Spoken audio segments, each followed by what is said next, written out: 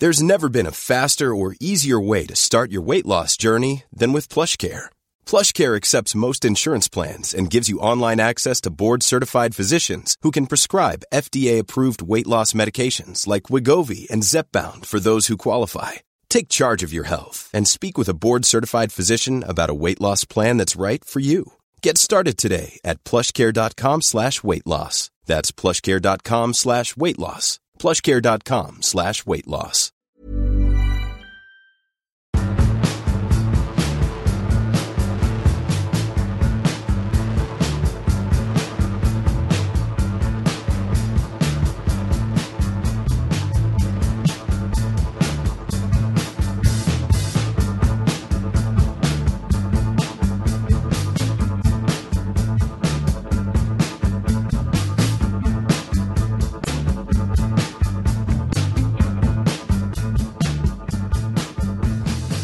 Hello and welcome to Rule the Roost podcast. I am one of the hosts.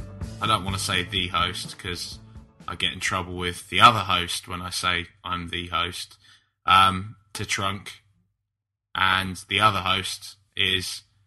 Do you want to do your part? Well, they know who I am. I don't Raj Baines. I don't like saying my own name. I never do that usually. You don't? I know. I just sort of put you on the spot there, mate. I quite like that. But yeah, this is Raj Baines. Bainesy, as I might start calling you. I'm not going to start calling you Bainesy. I don't really like that. It's a bit public school, that, isn't it, for us? It is. It's a bit public school dash David Brent, and I don't think I'd want to be the David Brent of the podcast, to be honest. But that would make you the Gareth Keenan of the podcast, and that I don't know if that's a worthwhile sacrifice or not. Well, probably not. Me and Mackenzie Crook are well known for our regional accents, so I think it'd fit quite nicely, to be honest. Yeah. Anyway, Tottenham Hotspur Football Club. Let's dive straight in. We'll save all our other guff talk for the end, so people can turn off if they want to. But it's bit of doom and gloom, mate. We've got a bit of reflection to do before the international break.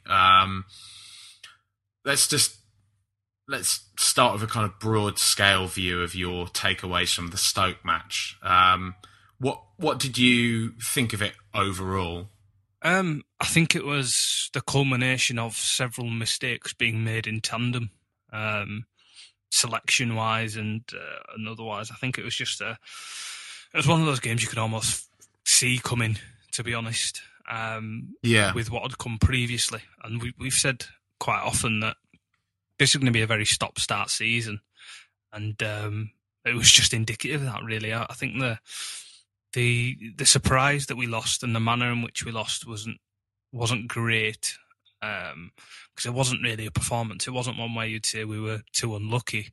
We just didn't perform, really. It was really bad to watch for Klopp. It was like you said at the end of last week's when we were talking about predictions and all that kind of lark. And I was saying, do you reckon we'll win this one?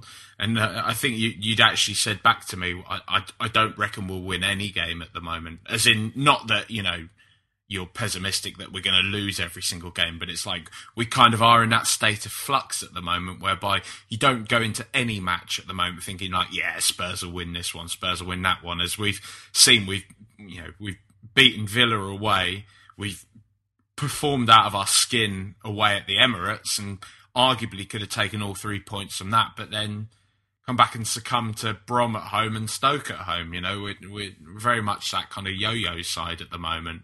And the performance, as you say, against Stoke, it was dross, wasn't it? Really, there was very, very little to take away from that in terms of positives.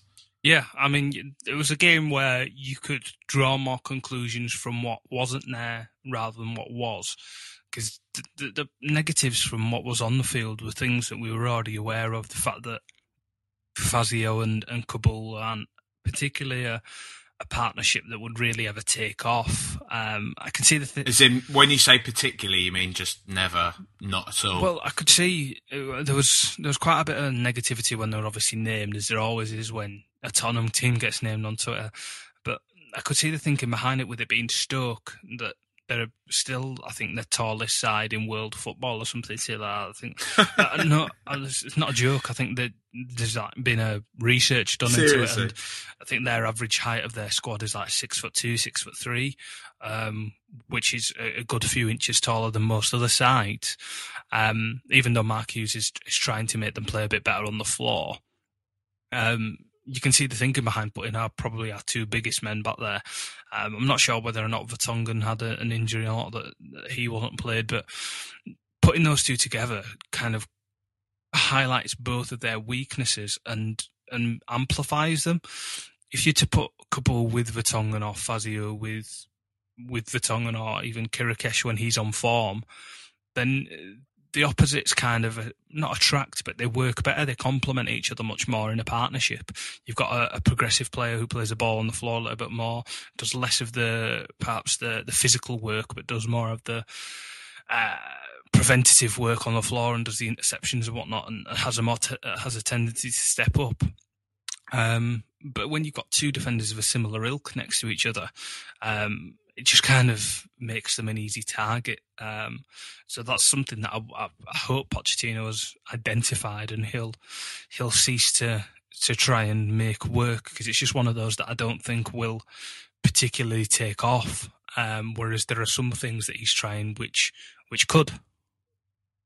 I mean, the fact that Fazio and Kaboul started, I mean, again, we're only working on conjecture, and there hasn't actually been anything in the press, surprisingly, this week about Vertonghen's omission. At least nothing I've seen that's big. But in your gut feeling about that, would you say it's indicative of issues behind the scenes, as it were, between Vertonghen and the management team, perhaps, that he is being left out for games at home? Because it did seem a bit out of the left field that Vertonghen was warming the bench while Kaboul and Fazio started the match. I think if there was a problem with Vertonghen, he wouldn't have been made captain a few days beforehand. He led the team out in the Europa League game a few days before, and if you don't trust him, I know you don't think he's worth playing in perhaps your best team and your biggest games, and you don't give him the arm. And I think I've heard whispers that perhaps there was a knock there, that for precautionary sake they didn't want him to play. So it's one of those where you're really taking a bit of a stab in the dark. Had he been fully fit, had he been available, I think it would have been ideal to start him there. I think he's still our best defender compared to the rest of them.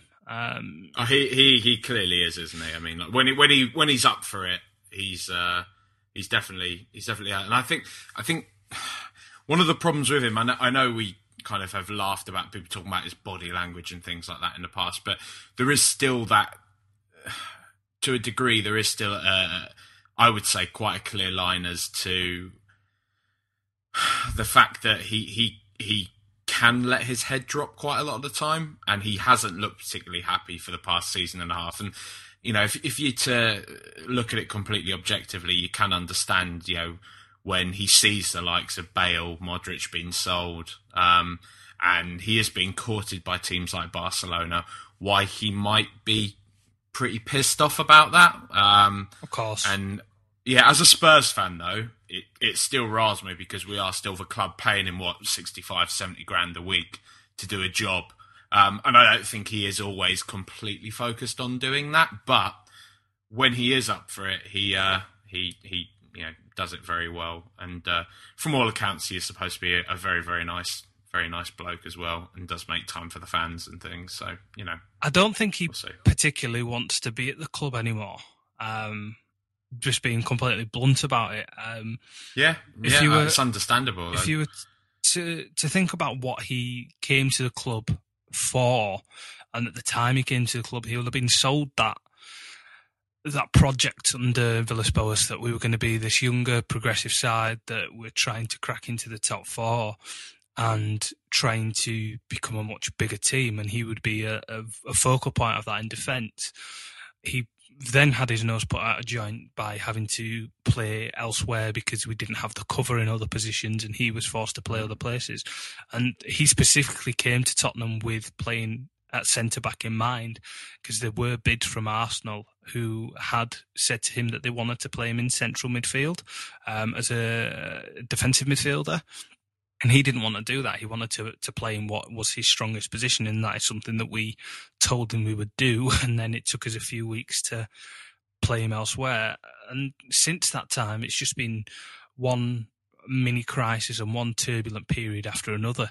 And if you're thinking about him as a professional who has no real feelings towards Tottenham, he's just an employee. Then he's obviously going to want to go elsewhere if there's interest for him. And the way in which I look at footballers now, who they literally are just employees. There are very few who I have any sort of actual affinity for, especially playing for my own club. I've never been anyone who got another player's name put on the back of my shirt or anything like that. It's just, it's understandable that perhaps he's looking for his next job and next opportunity now, and he's probably somebody who, if he had that challenge of playing in the Champions League, is likely to raise his game in that sort of environment. I think it's tough because it is something that you can look at as pragmatically like that, and I do agree with you. But at the same time, I can understand fans' frustrations, and I can understand why it does wind people up because we all ultimately love Spurs. It's the club that we support, and you do still have that. I even have it. As much as I do try, as much as my Twitter persona or whatever I say on here might not always regale that I'm a fairly rational person, I do always try and have a rational approach to this kind of stuff. And I can kind of, as you've put there, Vertonghen, he hasn't come through our academy. We haven't helped build him at all or anything. We've sold him, as you say, a project. And we've failed on our end of the bargain in that we've sold the best players that probably drew him to come here. We have played him out of position, which is kind of one that I feel that he can get over a bit. And I feel he needs to maybe man up, for want of a better expression, about. But some of the other things, you can understand it if it's true that we turned down a bid from Barcelona, and you can understand why he'd be, his nose would be out of joint about that. And there is also, of course, the argument that, he gets paid a salary, so he should do this. But, money's not everything. I've had jobs before where I've been paid a salary, and I know I've done a shit job. And whatever, if that's a poor reflection on me, then it's a poor reflection on me. But I think a lot of people are liars if they say they haven't been in that same position themselves. So, I do think, personally, it's probably the time to just cash in on Vertonghen. We're not going to get as much money as we probably could have done a couple of years ago, but I still think we could easily get upwards of 15 million for him. And I just think, I'm not saying he's causing problems in the dressing room or anything like that, because again, that's all unsubstantiated nonsense. But really, when you're trying to kind of go forwards, build a team for the future, which I think should be Tottenham's prerogative now. I think we need to stop thinking about the here and now and challenging now for the top four. We need to look at this now again, that we are in that position as we were at the start of, say, Martin Jol's reign, where we need to be building. We need to be thinking 3-4 years down the line, we can again be challenging for the top four, hopefully, as opposed to what can we do to push for the top four this year or next year. And players like Vertonghen are just kind of, they're probably ahead of where we are in our project, as it were, and thus, do you want unhappy people around the club? There is, of course, the argument to be made as well that you have a player like Hugo Lloris, who, for his position, I would say is far more talented than Jan Vertonghen is. To me, Hugo Lloris is up there with Manuel Neuer as one of the best, if not the best keeper in the world. I said earlier on in the week, I don't think Manuel Neuer is head and shoulders the best goalkeeper in the world like people make out that he is. I think there's a whole collection of exceptional goalkeepers in world football at the moment. I think Hugo Lloris is rightly alongside that as one of the best in the world. And we're very lucky to have him. And I wouldn't begrudge it for a second if he left Tottenham.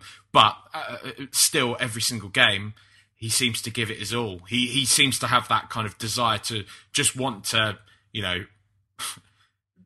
shower himself in glory, even if the team isn't, which is essentially what makes a player a winner. It's what we had with Gareth Bale previously. It was a player that was playing in a whatever surrounded by players that weren't of his ability, but he still gave his all in every single game because it mattered to him that he put in a good performance. And I think Jan Vertonghen's probably biggest failing, and what will perhaps stop him and has perhaps put some of the bigger clubs off of him, is that he's kind of shown when the chips are down, he doesn't really have that mentality. He's kind of, he looks like a bit of a quitter, but, whatever. You can see it from both sides, but Harry, let's go on to Harry Kane. If we're going to talk about players that have come through the youth system, we started with Harry Kane, which was probably not that much of a surprise. There's a strong case to say that the lad did deserve it. I'm still of the opinion that he's best left to kind of making his impact off the bench, or, as we said previously, coming in place in the kind of the band behind the striker, so not replacing Soldado or Adebayor, but kind of occupying one of the positions behind them. So, whatever, Lamela or Eriksen probably is one that I tweeted out the other day that I again got shit for, but there you go. But he again, I'm not tearing into the lad. I think he's very good. I'm very happy to have Harry Kane on board, but he was pretty much ineffective up front on his own, wouldn't you say, against Stoke? Completely. I think he's far less effective up top alone, isolated, than he is in the band behind. I think his best form has actually come when he's playing as a member of that three behind a lone striker. It's only against poorer sides that he's really thrived as a lone forward. It's a hard position to play, especially in a struggling side. It's similar to Soldado at the start of last season, when there's obviously a disjointment behind him because there's players trying to understand a system, and they're not particularly they're not doing their jobs as best as they could creatively because they've not got the full understanding of their role as yet. But the thing with Kane is, the thing that kind of sticks out from that game is, had he scored the header earlier on, it would have been a completely different story. It was a really hard chance. It wasn't a terrible miss by any means. And he did really well to actually get as good a header on it did, even though it was probably going back across the face of goal and wide.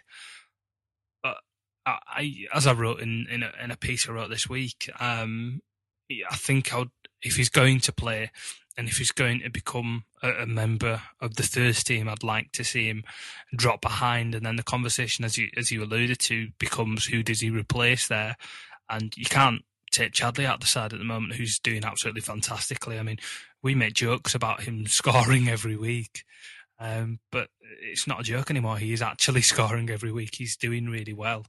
I think he's still the highest scoring midfielder in the league, and I always refer back to that piece that Michael Cox wrote about him being similar to Pedro for Barcelona, in the way in which he's used within the side, and I couldn't agree more with it. I mean, it's something that everyone should really have a look up for and read on. I think it's the ESPN website he wrote that for. I think it's part of the North London derby coverage after he scored in that game. But it's a choice between Eriksen and Lamela, who he replaces in there if he is to play. And that's a huge call, because Eriksen was arguably one of two players of the season for us last year alongside Lloris. And Lamela is somebody who we've invested a lot of money in, and we're going to have to return that investment in time now. And if we're to drop him at this stage, it would be not only a huge knock to his confidence, but it would be sort of a sign that we didn't believe he's going to progress and become the player we thought he was going to do. I'll be honest, mate. I think as much has been made of the fact that he's not looking that kind of deadly in front of goal, and sometimes he can be seen dwelling on the ball for a bit of time. That he hasn't quite mastered the pace of English football, and that he's kind of receiving the ball and taking a bit of time with it. I think we look like a better team with Eric Lamela in the side, to be honest. And I'm not sure at the moment, and you've heard me wax lyrical about Christian Eriksen, I'm not sure at the moment I can say the same about Eriksen. So if I were to pick between the two, I'd definitely start Kane ahead of Eriksen rather than Lamela. I think Lamela's a player that is, due to a lack of goals, being probably vastly underrated by a lot of Tottenham fans, and probably a lot of just football people and football watching people in general. I just think Lamela brings a bit more shape and a bit more kind of dynamism to our team in the final third when he's playing. Because as much as he can dwell on the ball and he can sometimes try whatever his step overs and this and that, as we've seen with the likes of Cristiano Ronaldo in the past and with even Gareth Bale, when they kind of grow out of those habits a bit and they understand, okay, whatever, some of these players like Ryan Shawcross, they're not the most elegant, they're not the most, gifted players, but they know how to fucking get stuck in. They know how to just close men down, get the ball and hoof it upfield. And I think the likes of Eric Lamela probably hasn't, learned to cope with that kind of style yet. But as soon as he hits that, from the glimmers that we've seen from his passing, from his moving and stuff, I think he will work very, very well in this league and within this system. Whereas at the moment, and I think you wrote about this actually earlier in your article for umaxit.com, your new little joint venture with Bearded Genius, isn't it, mate? But in your article you were saying about there, where you were saying how Christian Eriksen, it almost feels like there's no real hope for him in this current system unless him and Pochettino can work together and try and carve out some sort of a niche for him, that it's as much a case of Eriksen pushing himself to try something else, as it is Pochettino also realising that Eriksen isn't best suited to what he's getting him to do.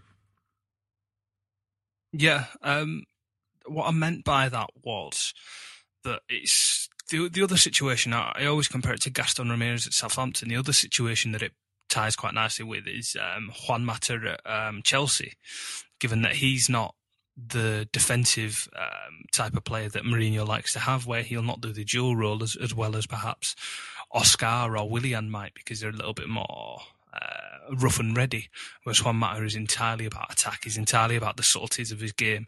He's doing everything in his power to score and to set other people up. So the point that I was trying to make was that the way in which Villas-Boas worked with Bale to create a different sort of player is the same way that we can work with Pochettino, because we don't have the resource that Chelsea do to get rid of a player of that quality and then replace him with somebody else, or to just buy somebody else to fit in that position, or because what Chelsea did was they got rid of Mata and they got in Matic, and they made the side a lot more structured. What Pochettino needs to do with Eriksen, I'm explaining quite badly, is that he needs to just spend time working with him on the field to try and get the best out of him within that system, so that perhaps he doesn't do as much defensive work as anybody else, because that isn't in his game, but he then has the license to attack a little bit more and give us that edge in the final third. If he finds that balance, then we have a fantastic system and we have a fantastic player within that system. And it's not necessarily that those things have to be mutually exclusive. It's that between the player and the manager, they need to find a way to make that work. And I find it a completely ridiculous notion that it's just something you try a few times and you scrap that idea. I think it's something that they have to work at. And like I said, with that Rodgers first season at Liverpool, it's something he did quite effectively with a player like Raheem Sterling. He spent a season drilling into him what he wanted him to become and the type of player he wanted him to be. And through that relationship, and through having done it on the field, through trial and error to a certain extent, he eventually got it and the penny dropped. And I think that's something we're going to have to do with Eriksen. I mean, do you think there can be...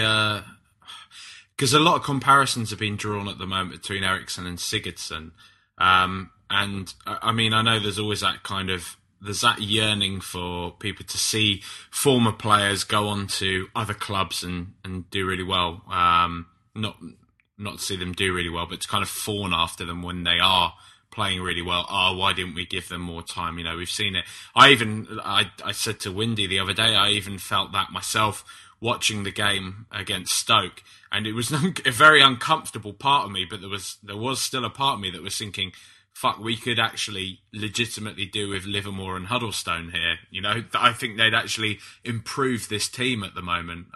And don't get me wrong, I know the decision was right to sell them at the time, but it's almost like we're kind of, in a way, back down at a level whereby we could legitimately house players like Livermore and Huddlestone. But that's beside the point.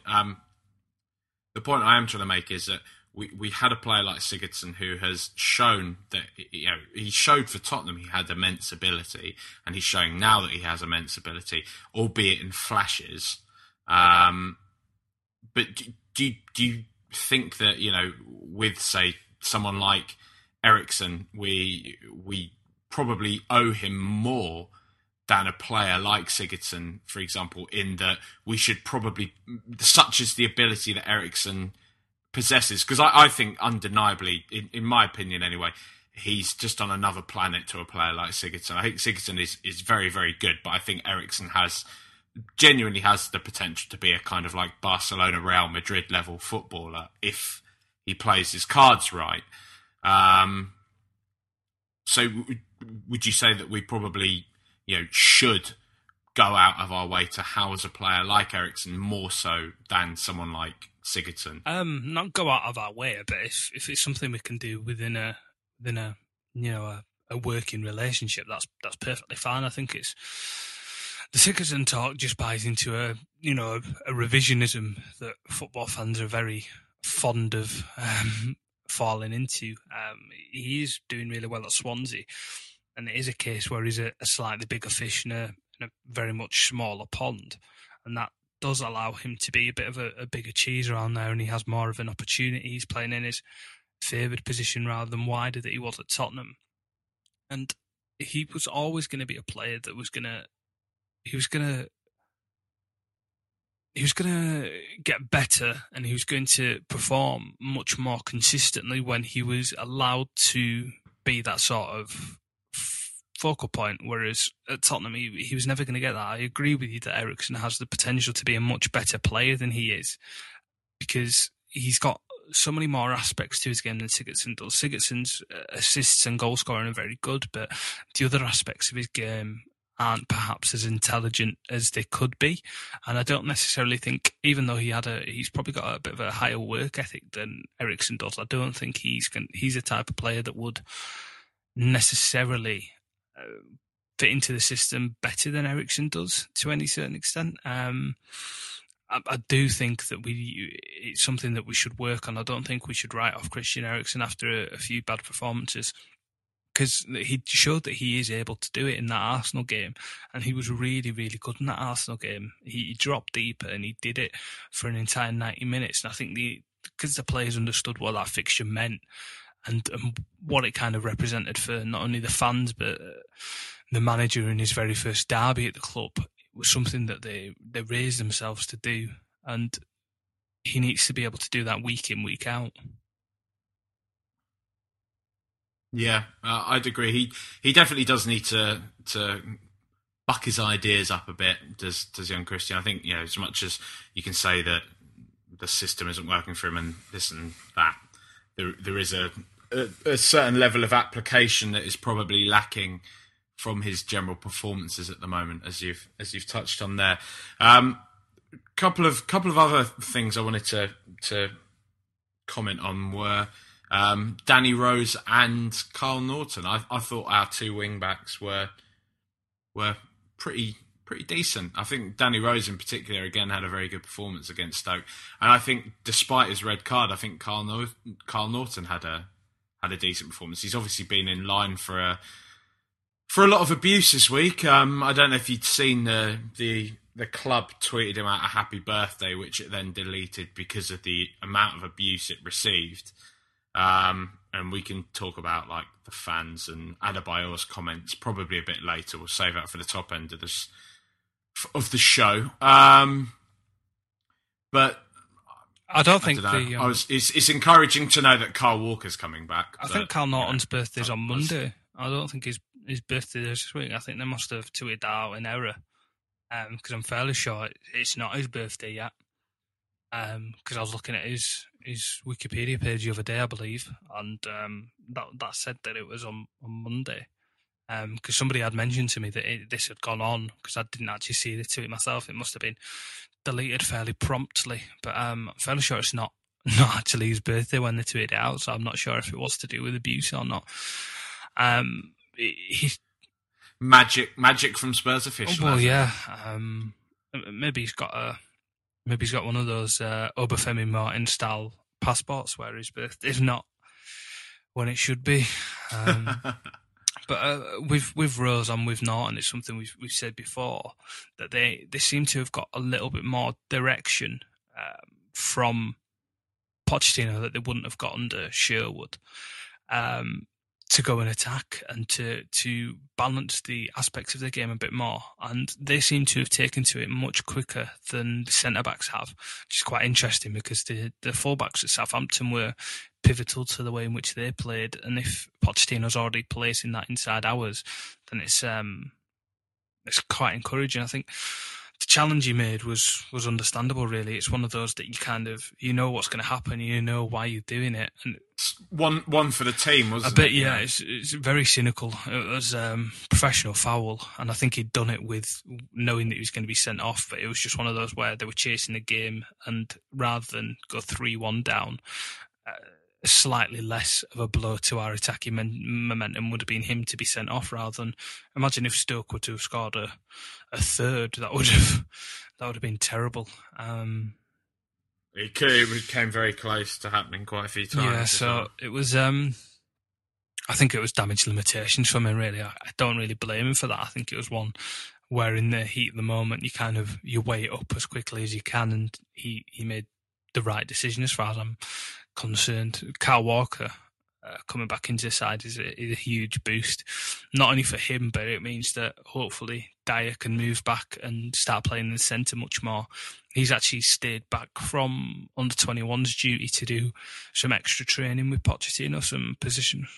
What an absolute disgrace, letting his country down, mate. How could he do that? What a disgusting human being. Well, he's actually, I know you're obviously taking a piss there, but he's actually come out and explained himself really well, because sometimes when players do this, it's just because they don't want to go play for the 21s or something like that. But he's essentially said that because he's obviously struggling at the moment doing two different roles, and two roles he's not particularly au fait with, rather than him going to the England under 21s and being played at either centre-back or right-back and not particularly knowing in a competitive environment what he's doing to the best of his ability, to help his game in the long run and at both club and country level, he's going to take one international break out, work on his game and hopefully improve. And then when he goes back to being picked for club and country, he'll be a better player for it.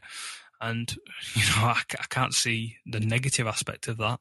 If he's openly admitting to what he's doing and the reasons behind why he's doing it are actually the truth, then it's something that I'm quite open to, really. If more players are honest about having to work on aspects of their game, we'd probably have a much better national team, to be honest. No, definitely. I think we touched on that before, that there's a lot of potential there for. He's obviously very, very rough at the moment, but there's a hell of a lot of potential there of Eric Dyer for him to be a very good player. Of course. I I watched a couple of games of the Portuguese league live while I was in Madeira, when I went to go see CD Nacional. And that the standard there is not great. It ranges from the very best clubs who could quite easily set into the top half of the Premier League to the lower end of the spectrum where probably Nacional are, and the other team in Madeira, I can't remember what they're called now, but they're both towards middle to lower table, and they're a bit more Championship League One standard, although they play a much more attractive brand of football, the quality within what they're trying to do isn't there. So he's only going to been really having to defend for 3 or 4 games a season when he's playing in the big games in Portugal against Benfica and Porto, and when he's training against his sporting teammates. But for the rest of the time, if he's going to be playing against poorer sides, it's not going to be helping him as much. So it's a rough diamond, if you were, and if he's coached in the right manner, he could be a fantastic centre-back. We've seen it from the way in which he started the season. He's obviously got something about him. So I'm pleased with that purchase. I think that's one we should be pleased about. And in the long run, he'd be likely to displace somebody in that back line. Well, we've gone over a few of the players and so on and so forth from Stoke, but obviously it was a fixture that brought a lot of tension to the surface. It's been simmering all season, and it's obviously fit to burst at any moment. Talk of whatever takeovers, of protests against the board. About fans' boos being drowned out by loud music, so on and so forth.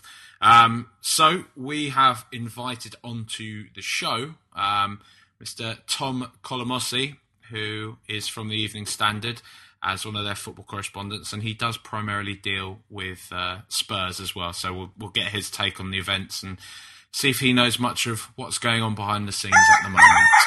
So, welcome to Rule the Roost podcast, Tom. Thanks so much for joining us, mate. No, thanks for having me on. Looking forward to it. Thank you. No, all good.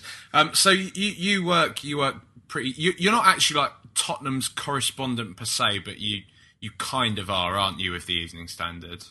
I am, I think. Yes, I'm slightly different from maybe other football correspondents in that I do cricket for some of the year. So, especially in the summer, I'll be following Test cricket then, and then the odd tour. So I'm maybe not as full-time as other people would be, but I do go to, I'd say, 70, 80%, even 85% of the matches. So I like to think I've got a decent idea of what's going on. Tottenham in disguise, eh?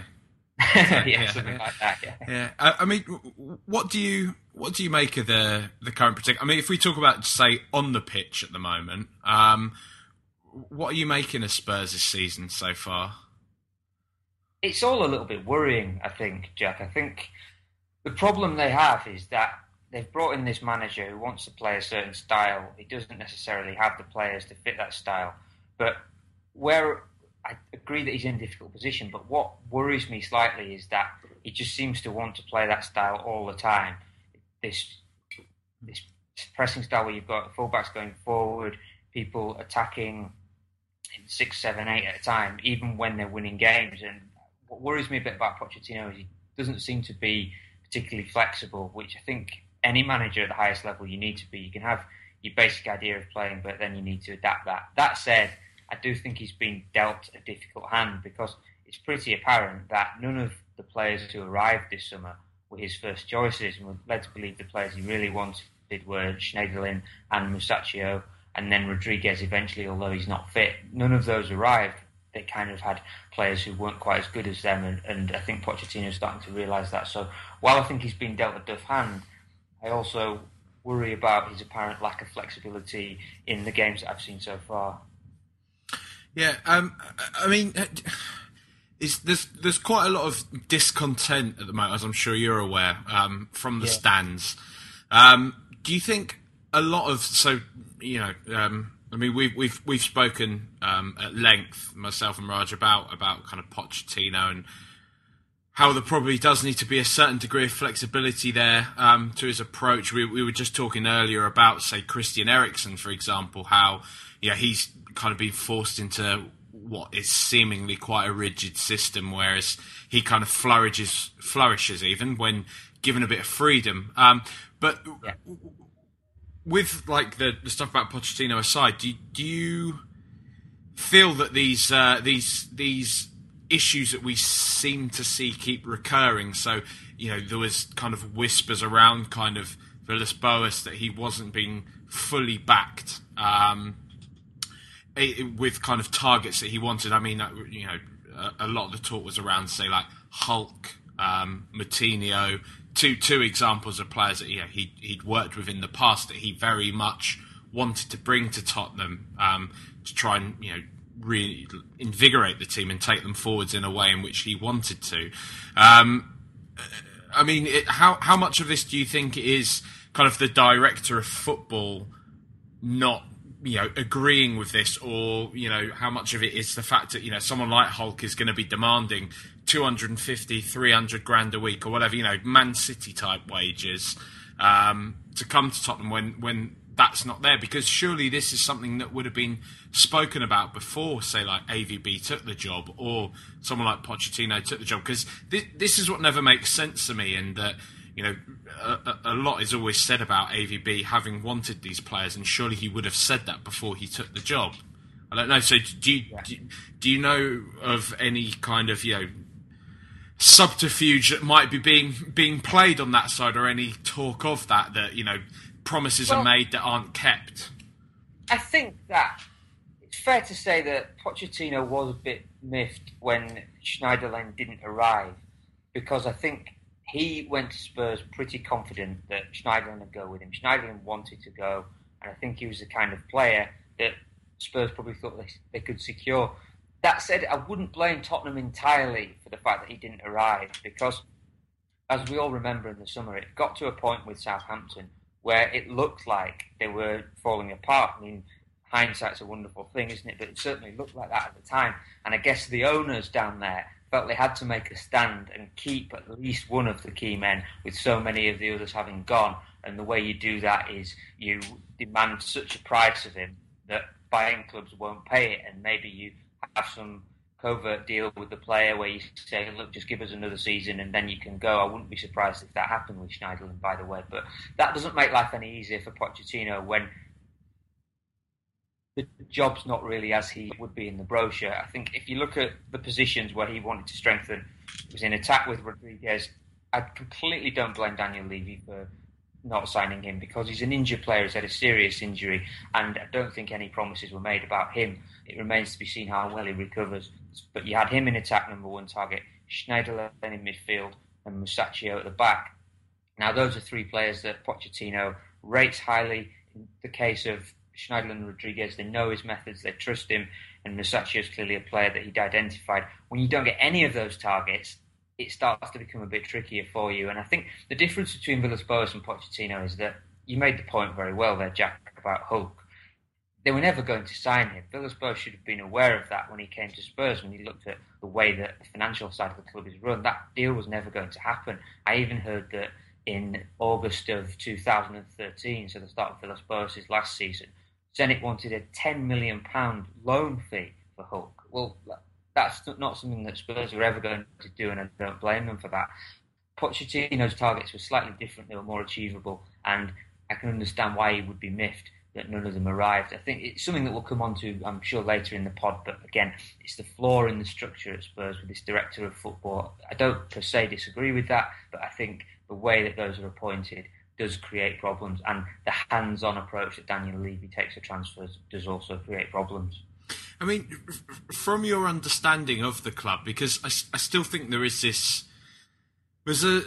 one of the biggest sort of causes of fan discontent, I think, at the moment is this seeming lack of clarity as to how the club actually operates. Because there's a lot of talk about, some people will say, for example, that Pochettino will just give a kind of, or the manager at the time, I should say, will give a vague idea to the director of football. Well, I'd quite like this player, I'd quite like that player. And then the director of football has been known to say, okay, well, he wants a striker, he wants a defender, so I'm going to go and get this striker and this defender that I like, and essentially just ignore what the manager's saying. And other people are saying that it's actually, Baldini acts as this puppet for Levy, that he just will go out and tell him, well, I want to buy this player because he's going to sell me more shirts in this country, or so on and so forth. And, there's all these kind of far-flung conspiracy theories and so on and so forth. But, I mean, from your understanding, how is it that the process actually works at Tottenham when it comes to buying players and identifying targets? I think fundamentally you have to understand it. Daniel sorry, it's Daniel Levy's gig, it's Daniel Levy's show.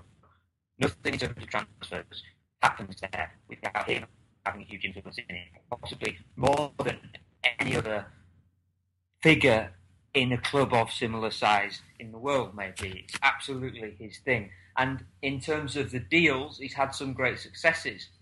The problem is that it's all about the deal for Daniel Levy. He wants to make Spurs profitable, and that's something that he's done. Everything that he tries to do is in order to make Spurs profitable. And so look at Lewis Holtby, for example. They sign him. He would have been signed on a free transfer. They ended up paying, £1.5 million to sign him early.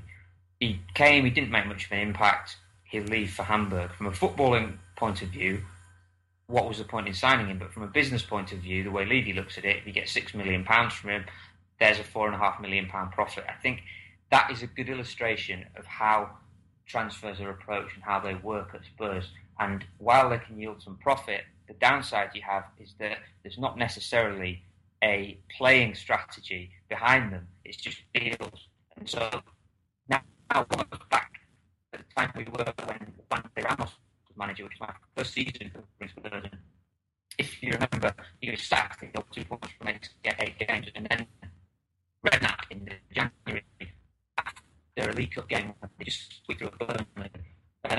Absolutely laid into the squad, thing is completely unbalanced, and that's the consequence of the approach that Levy takes, looking at the deal first and the technical benefit second. And then, of course, when you sign a player like Eric Lamela, I think a lot of money for him, Baldini knows that they were convinced that this is worth it. He should be able to get half as much again or even double in a few years' time. That's what we're not going to happen, and that's really when you run into trouble. So, I mean, it seems to be very much kind of this level of understanding that a lot of people have at the moment that Daniel Levy, for his place as a chairman, is probably too hands-on, and he does get too stuck in. I mean, from your perspective as a member of the press, because we've heard that, you know, Tottenham can be pretty icy, that their relationship with not only the fans is quite poor, but also with the press is notoriously quite, well, not poor per se, but they're a lot more demanding than a lot of other clubs would be. Is there any truth to that at all? It's a difficult one, that, Jack. I don't know if they're more demanding. I just think that they suffer from this condition that I think afflicts most Premier League clubs of overstating the importance of football. Now, I'll explain what I mean by that. If you try to get some information out of the White House, for example, or Downing Street, that might be information that's going to affect national security. So you could understand why people might steer you in the wrong direction or not tell you the whole truth. When you're just trying to get information about whether Kyle Walker's got a groin injury, well, really, it's not, it's not that difficult if you let the information out. And I think sometimes Spurs aren't the only Premier League club who suffer from this. They get so bogged down and so worried about what information is going to come out and how it's going to look when it does, that they fail to see the wider picture. And I think Spurs are as guilty of that as anybody. I mean, there's been times I could tell you countless stories, but there was one in the 2012-13 season. It would have been Villas-Boas's first year. They played a cup game at Leeds, and we all had wind that Defoe got an injury in the build-up to the game, and this was bad news because Adebayor was at the African Nations Cup and didn't have a fit forward, and we were told absolutely no, he didn't have an injury, so we didn't go with it. And we get to Ellen Road, and a few of us were approached by people from Spurs saying, oh yeah, actually, amazingly enough, you called and he wasn't injured, but then 2 days later he did get injured. Now, I have no reason to doubt what they say, but if you were cynical, you might draw your own conclusions. And I think it's just those small things where they could just be a lot more open and it would save everybody else a great deal of hassle. And I think that comes from the top. It's a very closed environment, paranoid is a strong word, but certainly a very worried environment about how things are going to be perceived. And sometimes you just want to go in there and say, look, guys, it's only football, just relax a little bit. Well, yeah, it's interesting that you say that because I'm sure you've heard all the kind of fracas at the moment with the music being played over the boos at the end of the game. Yeah. On Sunday, I mean, there was no official comment from the club at all, and you know, you've got to question the point of having a social media team. Obviously, there's one there to you know, publicise what's going on at the club, various different things. But at the same time, you know, as someone that works in social media, there has to be a level of understanding the sentiment of your audience, and opening up a channel for communication. And at the moment, it feels like, you know, the social media presence is all just kind of, it's one way. You know, they push everything out and don't really listen to what their audience is saying. And you know, the second after that occurred, Twitter was rife with people saying, "Hey, did you hear how Spurs drowned out the boos?" I mean, we all noticed it. Yeah, exactly. But it took them 2 days to have someone who, you know, works for the club in Daniel Wynn, who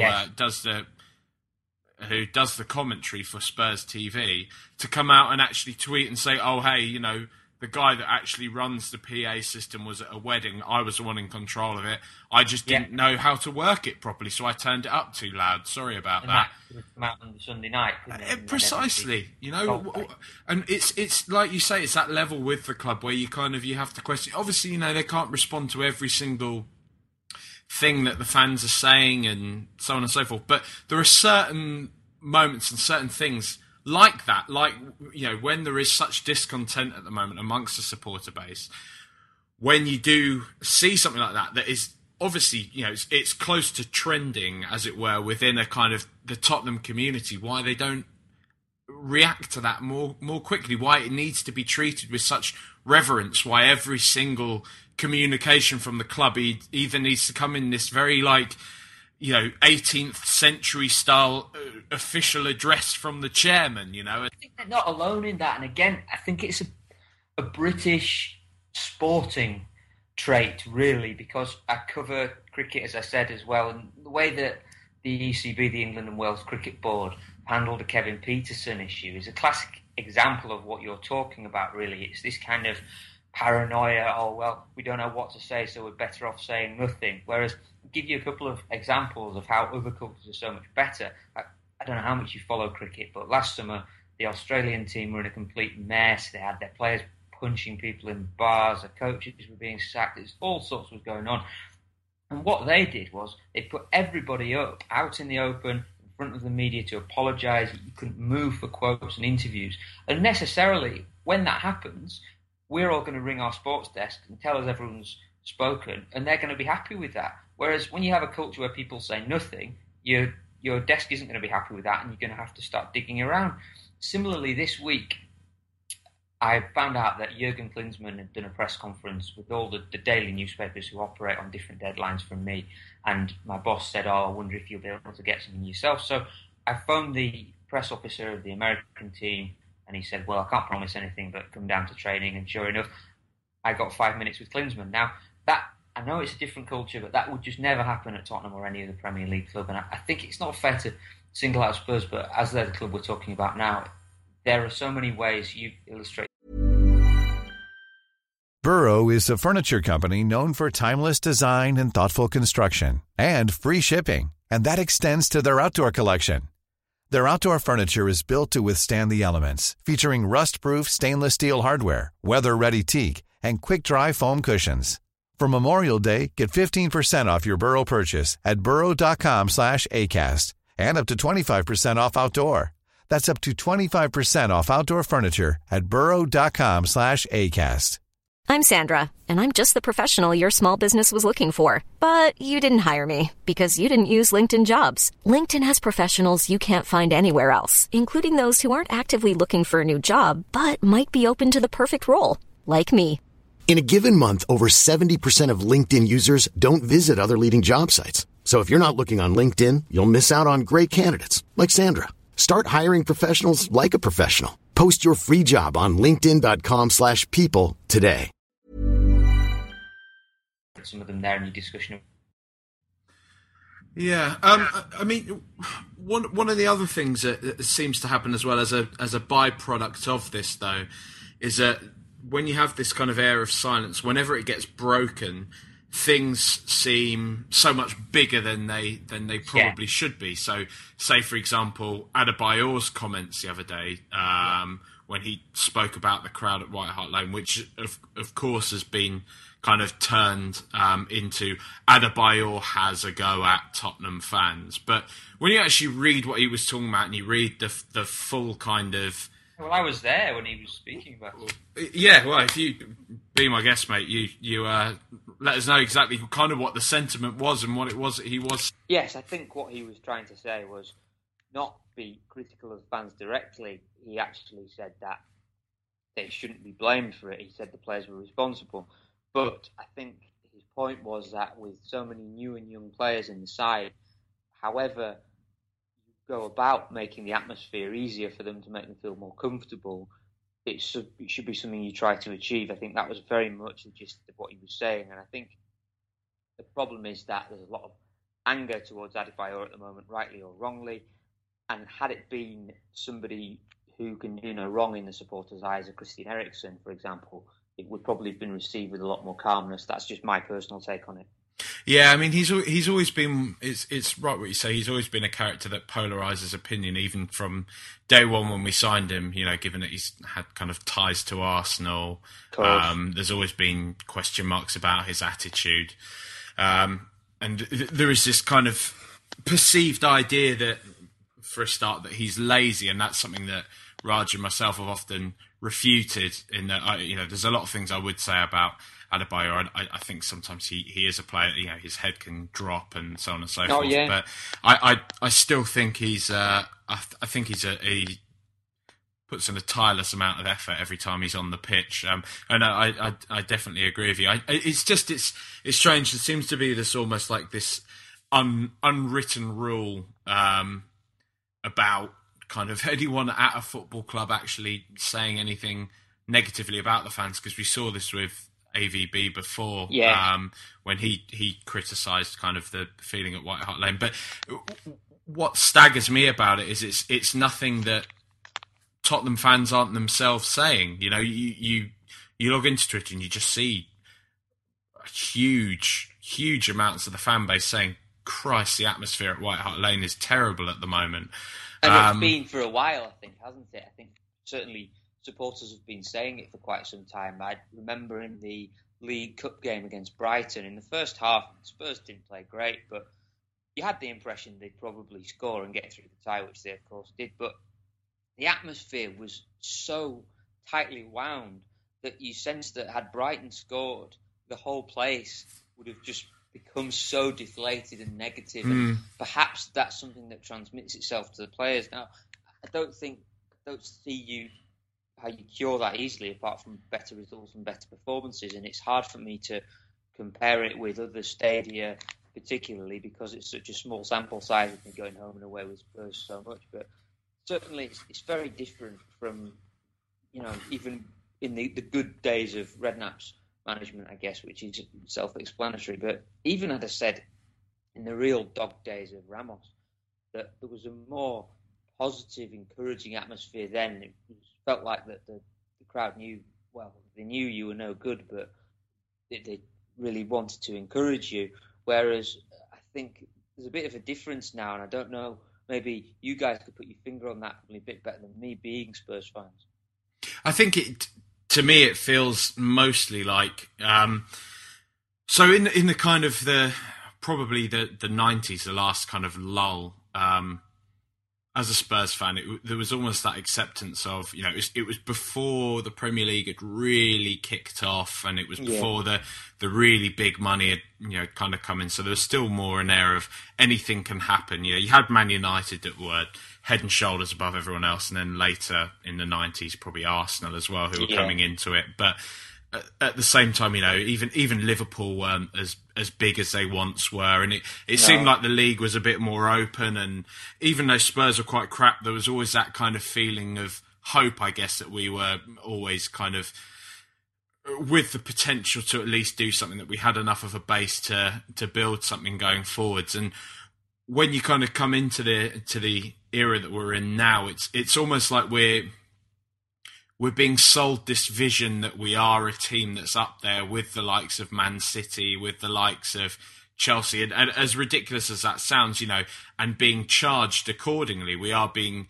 charged, yes, and it shouldn't all be about money, but I think the club are marketed and the fans are charged, and the way in which the club presents itself is as a title-challenging Champions League team, and we simply aren't that. We were that for a while, for a nanosecond in the lifetime of the Premier League, when we had kind of Bale, Modric, Van der Vaart, Ledley King. Yeah. And there was that platform there for us to really push forwards, but the wheels have kind of come off of that per se. But it almost feels like that at the moment the club are kind of like, oh no, it's all fine. It doesn't, we wish Gareth well, we wish Luca well, and it's all good. But we're still this awakening giant now, and we're still going for the top honours. And I think it's just this kind of this sentiment amongst the fans that when the times were really, really good, the club were clamouring for this new supporter base, for kind of what you might want to call the fair weather fans, people that have maybe been drawn to the club from overseas, or even just, domestically, who suddenly saw Tottenham as a team more worthy of supporting, of getting behind, and in turn alienated a lot of kind of the older fans. So started to introduce maybe things like StubHub, took away the drum, heavily marketed the club, and forgot about kind of what actually built the club in the first place. And I think now there's almost that feeling from the old school, as it were, of, well, you kind of turned your back on us when things were going well, and now the wheels have come off of that a bit. You kind of come crawling back, and I don't know. It feels like in a lot of different ways there's a lot of mess at the moment. Like the lack of kind of understanding as to what's going on with the stadium per se as well, I think is another massive point. I think that could solve a lot, and I think when you look at Daniel Levy's time as Tottenham chairman, certainly the second half of it, it's all been about the stadium. That's the holy grail of ENIC, to use a horrible cliche, but that's what it is. And were they to get planning for everything to be solved, all the hurdles to be cleared, I think they'd feel a lot more comfortable. I think the supporters would feel a lot more comfortable, because they could at least see a tangible result of what ENIC have been trying to achieve. But every time they try to take one step forward with it, they seem to take another two back, whether that be because of the difficulties of getting the compulsory purchase order, or at least overcoming the appeal against it, whether that be because of the possibility of going to Milton Keynes. If we look further back into the past, there was the issue of the Olympic Stadium.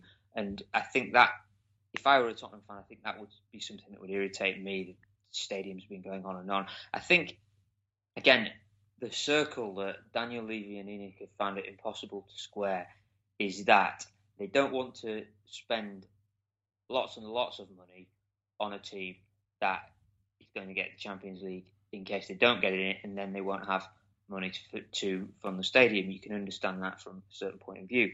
But then the other side of that is that in order to have the kind of funds you need to build a stadium and continue prospering, you need to have the excellent players, you need to spend the money. And I think they've tried to strike the balance between the two. Sometimes they've got it right. In Redknapp's career, that was the time when they got it right. Most of the time, I think they've struggled to square that circle, and at the moment, they just seem to be going backwards on the pitch, as you say it. And it's what's important, I think, is that in the January window, Pochettino is backed to some tune. If we look back to the first season of Redknapp, when he went in there, I think it was October 2008, they were really struggling at the wrong end of the table, and he was backed in that January window. Defoe arrived, Keane came back, Palacios came in, I think Cudicini and Chimbonda came in as well. That was about £50 million spent. I think Pochettino deserves similar backing in this January window, or at least next summer, if you've given the guy a 5-year contract, at least put some trust in him by letting him sign the players he wants, or at least having a guy in the director of football position, this is what I wanted to come back to, who shares his idea of football, who knows the kind of players he likes to work with, at least buttress the guy a little bit. Yeah. I mean, I think it just feels at times that when ENIC have had this chance to really kind of reaffirm what it is that they want, to really kind of, for want of a better expression, put their mouth where their trousers are kind of thing, that they still fall short. When there was that, there was the season when we were absolutely flying high, when we had, Gareth Bale as an absolute phenomenon. We still had Luka Modric, we still had Ledley King, but the team was just absolutely crying out for that striker. Yeah. And there was a lot of talk about Sergio Aguero, and that we were just on the very verge of buying him. And there's conflicting stories, but it seems to be that it's it got to that kind of Levy case of, we offer 25 mil, they want 28 mil. We offer 26 mil, they say they still want 28 mil, and so we don't go for it, and we end up with Louis Saha. And there's little things like that where you think, if just at that point, if Levy had just thought, let's just stop the kind of brinkmanship, let's just kind of actually put the money down and let's just do this, let's just actually go for it, then we can be a real force. And I still think there are those doubts around whether or not kind of he really, really does want to just sometimes take that little extra risk that is required in order to really compete at the top. I think it's a fair point. And I think the January transfer window that you cite is a case in point, really. But it goes back to what I was saying about the difficulty of squaring this circle. And I don't claim to be able to read the mind of Daniel Levy. No, of course. I wouldn't be in this job. But I think that he probably thought, well, I could spend X amount on a top centre forward, but it still doesn't absolutely guarantee us getting into the Champions League. What happens if I've got that guy and I break because you get that guy in, you have to give him top money, you have to break your wage structure, everybody else wants a lot more. So really it's not just a £30 million transfer deal, it's a heck of a lot more that you're committing. What if we then don't get in the Champions League? Where does it leave us with the stadium? I'll have a look at it. We are 7-8 points clear. We should just about be able to get through, and then we'll be in the clover. So please don't think I'm some kind of apologist for Daniel Levy. I'm not. Of course. Maybe trying to put the case for what he might have been thinking in that transfer window. But as it happens, I do agree with you. I think that was the one time where, apart from the season when they looked like they were going down, that was the one time to really say, okay, let's take a bit of a punt here, and he didn't do it. And perhaps they're still paying the price for it now. Because who knows if they'd have managed to get into the Champions League that year, maybe Modric would have hung on for another year. You don't know. He probably wouldn't, but it's a possibility.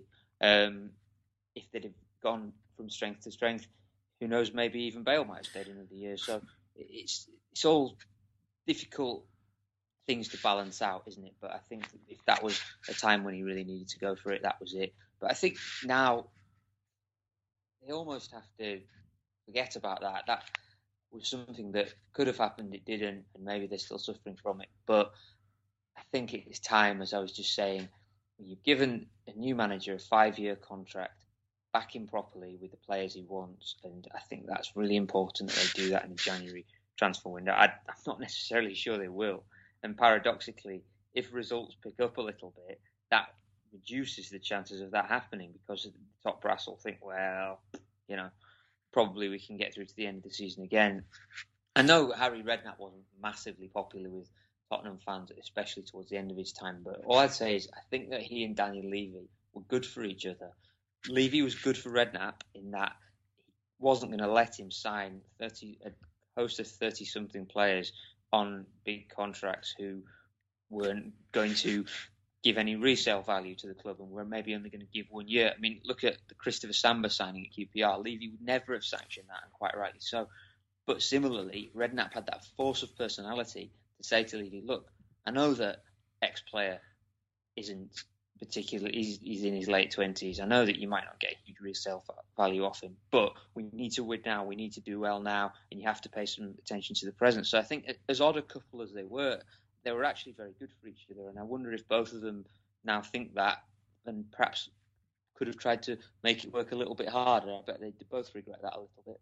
I mean, from your perspective, I mean, I don't know if it's something that's been noted in the kind of media circles and things, but another cause of concern, I think, at the moment is the marked kind of changing candor from Pochettino as well. I mean, you can obviously attribute a lot of this to the pressure that he's actually under, but there almost seems to be an air of resignation about him already, which I put out a kind of a joking kind of false tweet after the Stoke game saying, guys, have you heard Pochettino's?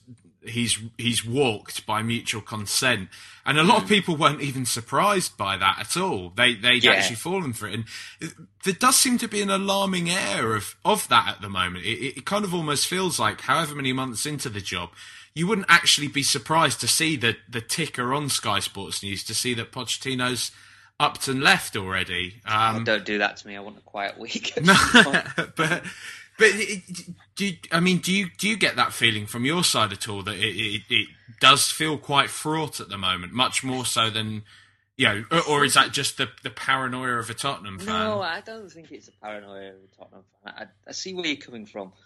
The other side of it, I think, is that he himself would like to be backed in January too, and I don't think he particularly rates this squad. I really don't. All you need to look at is the body language that he displays during games, especially when they're not doing well. If you just study him quite closely, you can see certain gestures of resignation. And I also think that he thinks, I want some of my own men here. I want some of my own players in. And you can do that in various ways. And I think if he's starting to express a few reservations about the squad, he knows he's got the 5-year contract behind him. It's perhaps more likely he thinks that he'll be back in January than if he were to continually say, no, this is an excellent squad, blah, blah, blah. I don't see him walking, because he doesn't seem that sort of a bloke, actually. He seems as the sort of guy who would want to see the job through. I think he's one of those, pedagogue the right word, or real belief in his way of playing. And I think that's both a strength and a weakness. I think that he'll work his absolute socks off to try to make it happen. From what you hear, he's there at 7 a.m. He doesn't leave till 7 p.m. There's the double sessions and everything. But I think because he's so wedded to this philosophy, the one doubt you might have about him is whether he is adaptable, whether he can change. And I think perhaps instead of trying to impose it so completely on this squad, maybe he could have looked a bit more at what he had and thought, well, okay, ultimately, I'd like to play the sort of game I played at Southampton, but there's no point trying to make them do that yet because I don't have the players available to me. I'll try to work towards it gradually. And if I was going to level any criticism at him, it might be that, because they don't have, they don't have the security in the side, do they? Every time the opposition get the ball, you think they might score. So I think there's definitely a case for playing a little bit more conservatively while he tries to bed people into the way he wants to play ultimately, to just think about being a bit more tight at the back and a bit more secure, and then try and work towards a more expansive style of football. Yeah, I mean, you almost feel like he could learn a few lessons from Villas-Boas's reign at Tottenham, because at the moment, like you say, there's almost that kind of stubbornness, that single-mindedness that they both possessed, which ultimately was Villas-Boas's undoing. And you'd hate to see that happen to, once again with Pochettino. I mean, what you're saying there is interesting though, about him not being too happy with the team. As much as it's great to see a young player like Mason step up, and he is doing a very, very good job. And it's everyone loves to see players come through the academy. And the lad is performing well. There's also a double edge to that, in that it's always a worry when someone from the academy who is, relatively, if not completely unexperienced, is occupying the place of a £17 million Brazilian that's gone to the World Cup. And that's just indicative of the fact that there's obviously something not right there with Paulinho as an individual or with the club and their buying policy overall. Well, I think it's the former there, the latter, because the problem you will always have is that everybody's opinions on football are different. Like you and I could talk about football in general, and I'm sure we differ on a lot of points, and it's no different for football managers and directors of football. And the difficulty Spurs had is that they spent all that money in the window after Bale went. Okay, some of those players were Baldini signings, and I'm sure Levy, as always, was very influential in them all. But Paulinho specifically was a player that Andre Villas-Boas wanted, and he came in. Villas-Boas is gone. Suddenly he's a guy who's trying to adapt to a new country, a new style of football, and his mentor, if you like, is no longer there. I know for a fact that Tim Sherwood didn't rate him, and you only have to look at Pochettino's team selections this year. If he does rate him, he's got a very funny way of showing it. And I think in terms of Ryan Mason, it's a double-edged thing, really, and I think there's two ways that Pochettino can benefit from selecting him. I think the first way is the one that you alluded to in terms of his ability to showing that I'll start that. It's the way that you alluded to in terms of playing an academy product ahead of Paulinho or other players, sends a message to the board that, look, I need a bit more here. But the other way is that he's showing the board and the fans that he's going to give academy players a chance. And that always buys you a bit of time as a manager. And personally, I don't think Spurs has got this crop of players that they've come through homegrown. I don't think they're world beaters. I don't think they're anything like the Man United lot. I'd never go that far. But I think he could do worse than give an opportunity to a group of them. I don't think, because if we accept that probably Spurs aren't going to be Champions League qualifiers the next 2 or 3 years, well, give a proper chance to Townsend, Kane, Mason, perhaps Carroll, Rose is there, one or two others who could come through, Ben Taleb, one or two others who come through the system, and surround them with players who Pochettino wants, Pochettino's signing. And yeah, you might finish 6th or 7th, but heck, it'd be a little bit more enjoyable to watch, wouldn't it? A group of players who have shown they can do it in the Premier League, who care about the club, surrounded by others that the manager really wants. I think, yeah, it wouldn't be perfect, but surely it might be a little bit better than this kind of disparate mishmash of players, and you don't know who's going to be where, and you don't know who's going to be coming or going. I think maybe that's something that they can work towards if they scale back their ambitions on the pitch a bit. Yeah, I'd agree with that, mate. So, just before we close this off for the evening, I was just wondering if if I could rather cheekily see if from your side, does any ITK we can shed on the show? Have you heard much about in the way of players that we're looking at? I know there's a lot of talk about Moreno, that Pochettino would like to bring him in from Espanyol to play at the back. Do you know if there's anything cemented behind that at all? Well, he came out and spoke, didn't he, today, saying that, what he thought about Pochettino. So I've been in this game long enough to suggest that probably means there's been some kind of contact between the two of them, either direct or not. It also says to me that he can't think a lot of the centre-halves he has. I think he'll try to get Rodriguez in January, depending on his state of fitness. I think that is something he wants to do. Whether he'll be able to do it, I don't know. It'll be big money Southampton would want, isn't it? Well, that's the problem with it, and this is why I think that deal could be doomed, really, because Southampton are in a good position in that they don't need to sell because they've sold all those players last summer, and also he's not an absolute first choice for them. So if they wanted to, they can sell and they can push the price up a bit. So I think that might be a difficult deal for him to do, but I think there's quite a few there that he'd be happy to see go. I think Aaron Lennon's one. I think Kyle Norton's another. I think Paulinho's another. If they can get him out and learn. I think Kirikes is another. I think Dembele's another. Townsend will be another too. I'm not saying they're all going to go in January, but there's a heck of a lot of players in that squad, and this should be a worry, really, to all fans, that Pochettino will be quite happy to accept offers for. And when you're in that position with a manager, you're up against it, really, behind the 8 ball, as England cricketers love to say. So with that number of players in your squad who are expendable, I could see at least 3 or 4 of those going in January if they were prepared to back in with proper replacements. Yeah. All right, then, Tom. Well, thank you very much for joining us this evening. No problem, Jack. That's absolutely fine. No, and it's been great, and well, hopefully the club can go onwards and upwards from here. But you have a nice evening, mate. Thank you very much. You too, mate. Thanks very much. So thanks so much to Tom Nair for joining us. That was quite revealing in places. There were a few connection problems here and there, so sorry if the sound quality dips in and out. I'm going to try my best to edit that. I guess I wanted to, because we've gone over previously a lot of what we spoke about with Tom, Raj, but I wanted to get your thoughts more on the anti-board sentiment and stuff at the moment. What's going on at the club? I know it's something we could probably dedicate the entire podcast to, but just your kind of initial thoughts. I mean, do you think we can feel hard done by Daniel Levy? Do you think we should be demanding more from him? If not, demanding that he actually packs up and fucks off, as a lot of people seem to want to happen?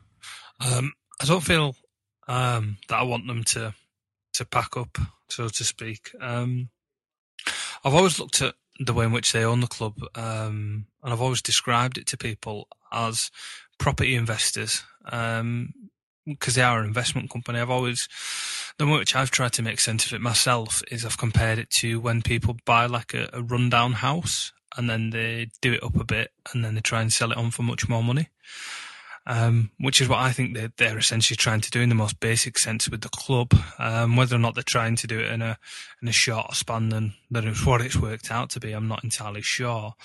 But I've always thought that they were trying to, on a budget, put in as little money as they can so that their initial investment will then be, the profit margin will be much greater when they come to sell the club. I think everything they've done in that period has been a signal of that. They've created this infrastructure with the training centre, which is another asset that they can add onto the price of the club.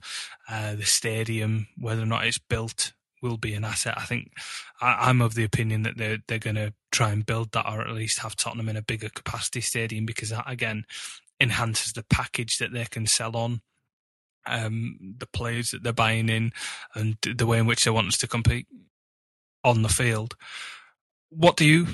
How do you feel about it? Do you think it's because there's quite a lot of resentment towards Levy as a person, I think, and then ENIC as a company? I sort of find it hard to differentiate the two. I think if it's in Levy's interest, it's in the company's interest as well. I'm fairly placid, as you can tell, towards it. Not that I'm willing to just kind of lay down. It's something I've kind of made peace with. As you well know, I'd rather be owned by an investment company than I would a shady oligarch or a shaker wanting to legitimise his funds. But how do you look upon it all? I don't know, man. My opinion on this has swayed a lot. Various different kind of things have pushed me back and forth, in my opinion. I think my problem with the whole thing is, as you say, it's sometimes better the devil you know. I don't think by any means... I definitely don't adapt to the whole, don't be so ridiculous, who can be pissed off with Daniel Levy? We've done this under ENIC, we've done that. Yeah, we have improved under ENIC, but at the same time, you cannot take away from the fact that there are a lot of things, they have mismanaged a lot of things. The issue of like StubHub, for example, the handling of the Y word, the taking the drum away, these are all PR nightmares. But one of the most substantial ones that Tom touched on and often gets forgotten is the move to Stratford. I think that would have happened. The move to Stratford would have happened, and I personally feel that would have destroyed the club. That would have killed Tottenham as a team. And I think things like that are kind of that line in the sand. I mean, I say destroyed Tottenham as a team. They all may have gone on and become a lot more profitable on the pitch, signed a lot of new players and so on and so forth. But I mean, the romantic, as you say, you know, when we're talking to the City fans, when you look at kind of your old picture of, you know, Archibald and Jennings and whoever else, and you see all these names of yesteryear, lifting all the, you know, the trophies and things that we've won in the past. That's Tottenham. That's what we represent. Doing things, you know, with our trademark kind of fashion, the Tottenham way, as it were, which is kind of open for mockery nowadays. But still, there is that romanticism around Tottenham to dare us to do, and just that kind of that move to Stratford would have, I think it would have killed a real kind of affection between a lot of fans and the club, and it would have paid into this kind of nouveau supporter base, which would have seen the club transformed, and not to mention the fact it would have destroyed Tottenham as an area for, maybe that's, you know, a bold statement to make. I'm not too sure on the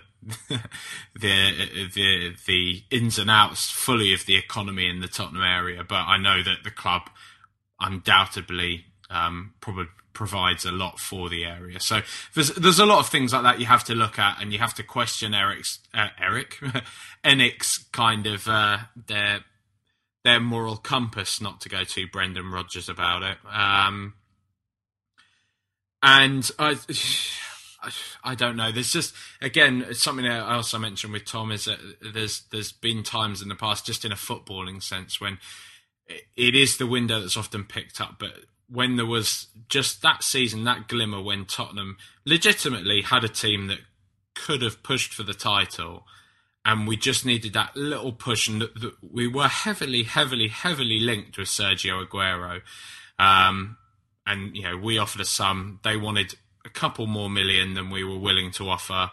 And it just didn't happen because of Levy's brinkmanship. And there are points like that when you think, well, what do ENIC really want? You know, and you kind of can't help but think they are happy just knowing that we are this kind of steady investment. And, you know, there is something to be said for that, because, you know, we are still one of the best of the rest, that we are competing against teams that are, you know, financially doped, as you like to say, with Chelsea, with even United nowadays, with Man City, and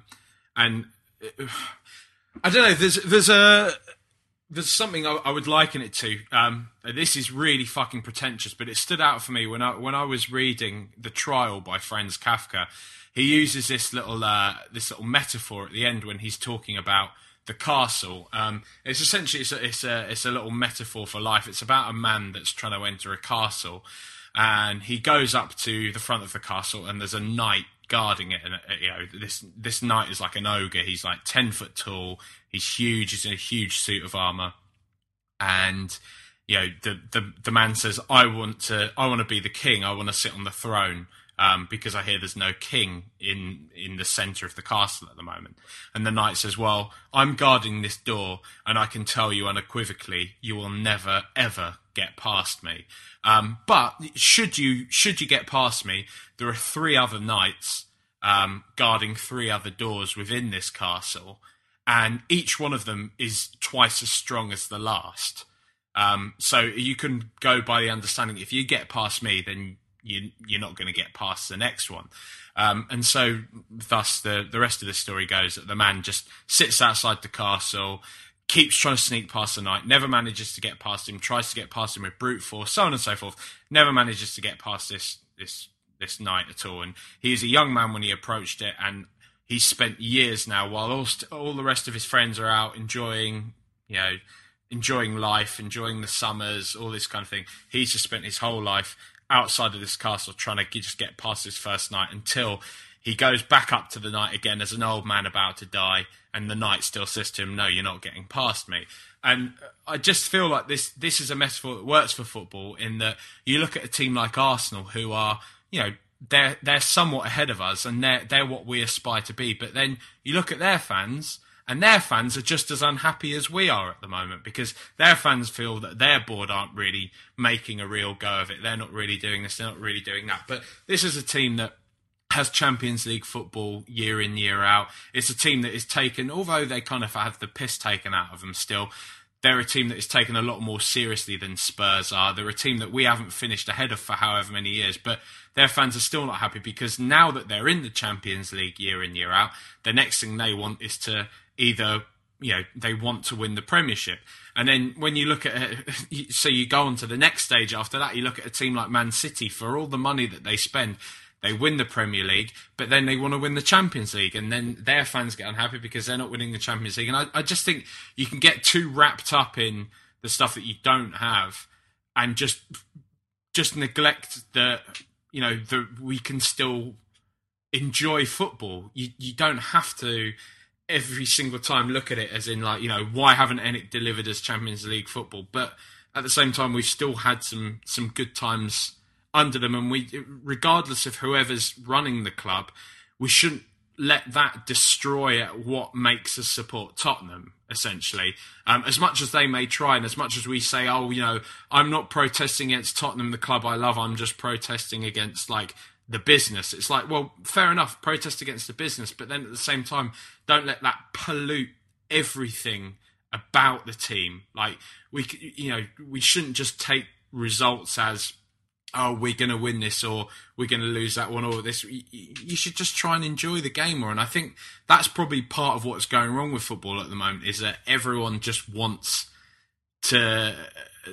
They lose sight of the fact that competition exists and that you can't win every single game, and you are going to have some shit days and you are going to have some good days, and that, we lose at home to West Brom, we lose at home to Stoke. Yeah, it's shit. Yeah, you've spent X amount to get to the game, but that's what you're paying for. That's the gamble you take. You can't go into a casino of £100 and then leave feeling pissed off that you haven't made anything off of the back of that. It's all chance. You're not paying for a guaranteed product. You're not paying for a guaranteed win. And I know there's a lot around it that people can feel aggrieved about, but still, I think there is still this high level of entitlement that I don't think really fully requires us to say, get rid of ENIC, because you look at many other high-level chairmen, they don't act particularly that differently to the way ENIC treat us as fans at all. Most Premier League fans are getting charged through the nose. They're getting kind of exploited in various different ways by the chairman. Look at Newcastle, for example. Mike Ashley's one of the worst going. I mean, I don't think we can even say we're on par with that. You look at the likes of Vincent Tan at Cardiff, so on and so forth. And I know, you shouldn't have to say, we're not as bad as Vincent Tan, so he's not that bad. But I still think it can be a lot worse. And I don't know. What's to say what's going to come in after ENIC go? I just think we need to maybe just stop clamouring for Champions League and for this and for that, and to just look forward to us winning 5-0 sometimes, and us being able to have a laugh at ourselves when we do lose at home to Stoke, because that's, I don't know, gone on one of my monologues, but you know what I'm saying. There are two things around the subject that often make me feel uncomfortable when people bring it up.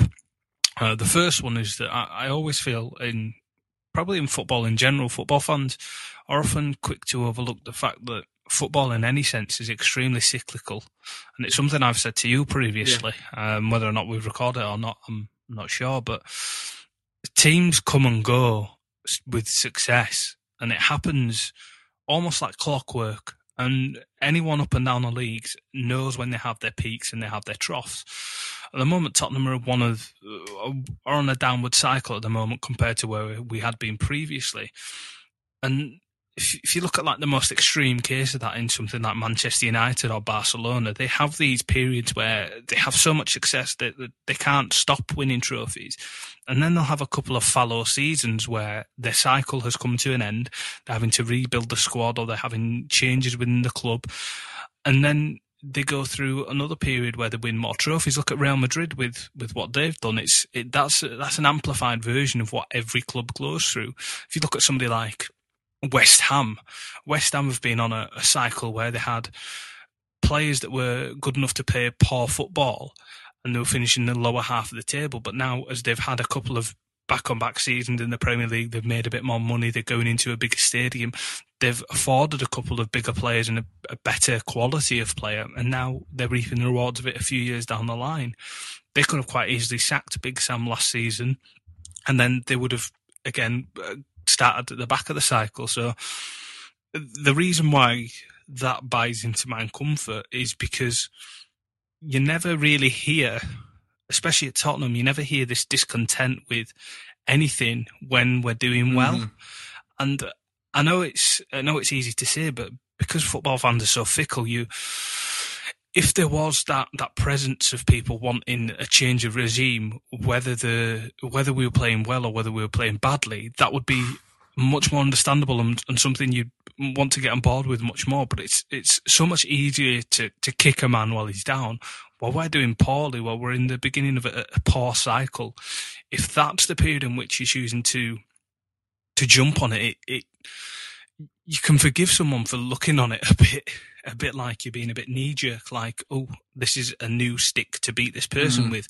If you don't continue that rhetoric and you don't continue that campaign while the team is doing well, then it detracts from you somewhat. And that's not me saying I disagree with anyone who wants to campaign or anything like that. You know, my political stance, everybody should have a free speech whenever they want to. You know, when people have things taken off them in the ground, that's just not right. If all they're wanting to do is peacefully protest and have their, opinion put across, you can understand why the club take it off them. Of course, it doesn't take a genius to realise that they'd not want that sort of material floating around and being caught on by cameras. But again, they should be allowed to if they'd want to. But like, if you look at something like ticket prices, which up and down the leagues are rising, Tottenham are just another vessel in that modern football that is part of that. I mean, you have to factor in the fact that we've got London prices. It's, it sounds like a small northerner here saying London prices, but it is a thing. It is a thing. It benefits us just as much as it plays against us. There are footballers that could join other clubs in the Premier League over Tottenham, but the fact that they will be based in the capital of the country and will be based in almost like a cultural centre and one of the biggest cities in the world is a plus point for them. And it is for potential investors as well to have something that they can build upon in the centre of the big capital of England. That is a major plus for them. And that's why we do quite well with sponsorships and things like that, because we're not a small side and our location is a benefit to us. The other thing I feel uncomfortable with is when people talk about 1 or 2 million here and 1 or 2 million there, as you just did when you talked about Aguero. You said, "Oh, if we'd have pushed on the price a bit more." But if you look at the clubs that do push on the price a bit more, you're left with Portsmouth and you're left with Leeds United. And if we have a budget that we're working to, and if we've got £30 million to spend on Sergio Aguero, and then their third-party ownership says, actually, we'd like 45 for this because we've got so-and-so to pay off, his dad to pay off, the gardener that told him about us to pay off with his third-party ownership. That extra money, if we don't budget for that, if we do that with every single transfer we do, you very quickly have a debt building up. And I'd much rather Tottenham to be a stable business than going in and out of administration and whatnot when clubs are essentially gambled with financially. I mean, Tottenham would never go out of business because football clubs have got so many safety nets around them that it just allows them to phoenix out of the ashes of an old club. You only have to look at Rangers to know that. But I wouldn't want us to go through that. If I had the choice between Tottenham being a stable business and being something I will always be there in one way or another, or a circus like Portsmouth or Leeds United were when they just tried to do too much with too little, is essentially what they did. I mean, Leeds' case was pretty much similar to ours, but they were chasing Champions League football and they spent money they assumed they would get through qualifying for the Champions League and didn't, and then they were left short. And if we were to do similar and spend too much, then people would then get on Levy's back to say, why were you spending this amount of money when we didn't have it? It's easy to spend somebody else's money. And I feel deeply uncomfortable. Like if like we were talking about Schneiderlin and Jay Rodriguez, if we can afford a player one step down. If we can only afford the 6 million or whatever we paid for Stambouli and not the 20 million we paid for that would have cost Schneiderlin, then that's understandable. You can only live within your means. I always that's a sticking point with me. Just because it's a large business does not mean that they have a bottomless pit of money.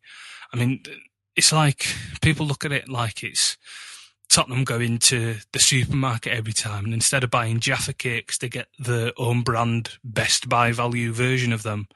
But if that's all they can afford, do you look down on somebody in the supermarket for only buying, the things they can afford? I know what you're saying, but at the same time, just to put a little bit more perspective, I do know exactly what you're saying, mate, but we are also talking about our owner being Joe Lewis, one of the richest men in the world. Like, maybe, the disparity between him and the very, very richest is huge, but at the same time, this is a multiple billionaire.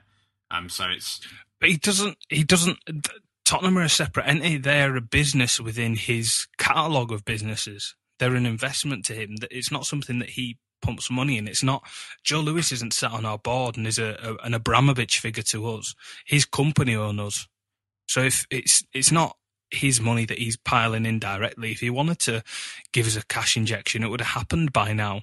But this is an investment from him. It's been bought by his investment company, and it's been run by his business partner. It's not a folly as it is for other people.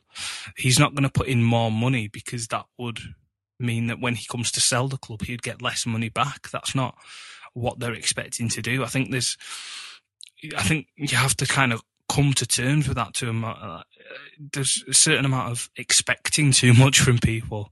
There is the possibility that there could, of course there is, but it's never going to happen.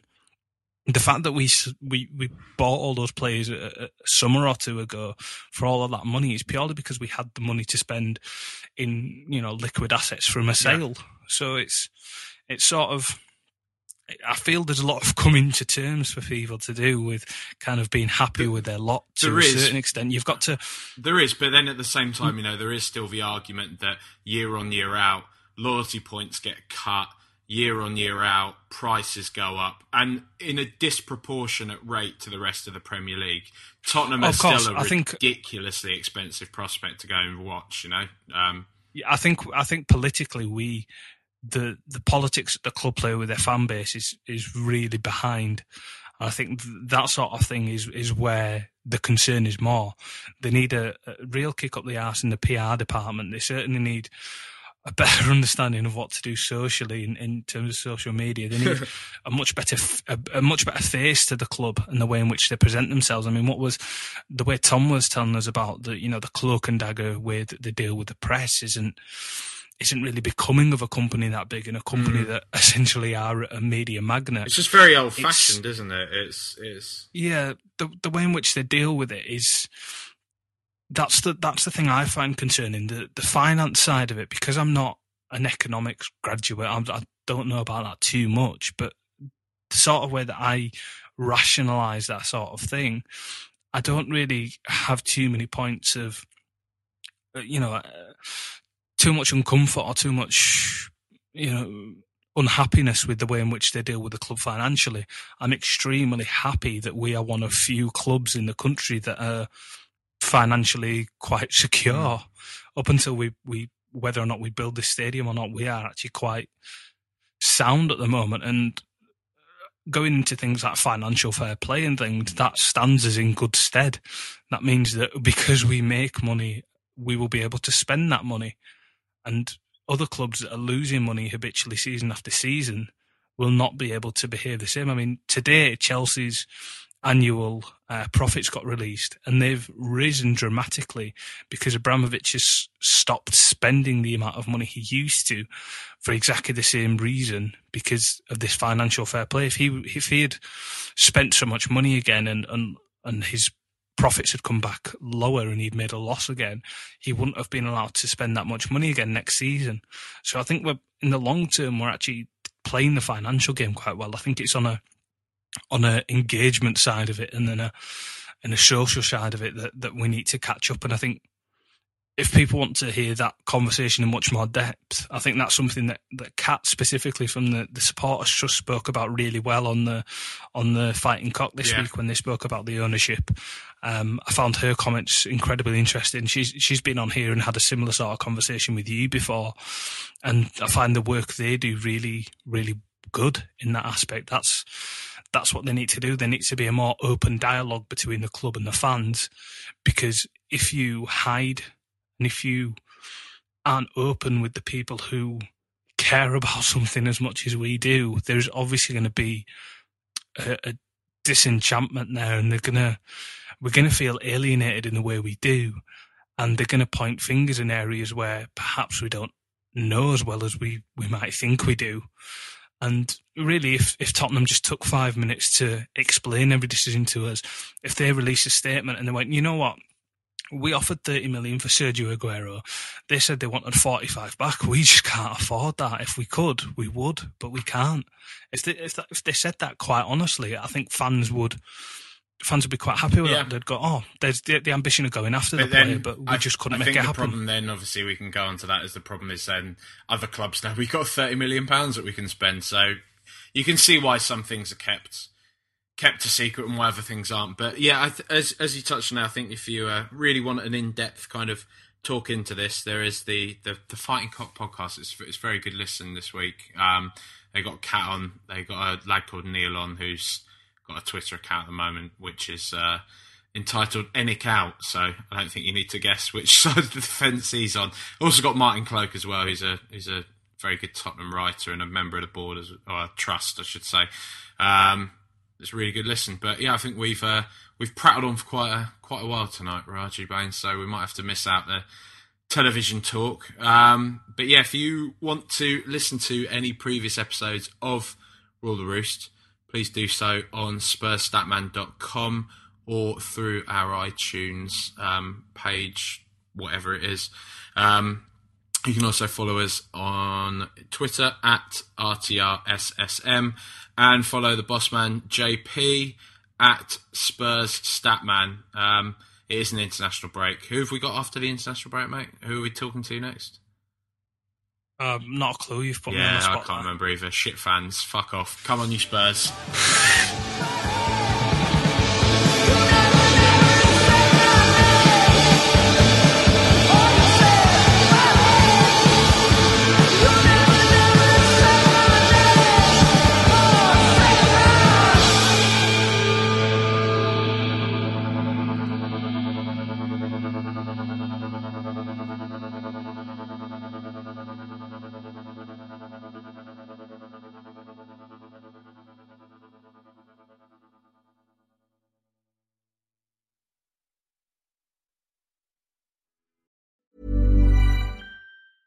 Cool fact, a crocodile can't stick out its tongue. Also, you can get health insurance for a month or just under a year in some states. United Healthcare short-term insurance plans, underwritten by Golden Rule Insurance Company, offer flexible, budget-friendly coverage for you. Learn more at UH1.com.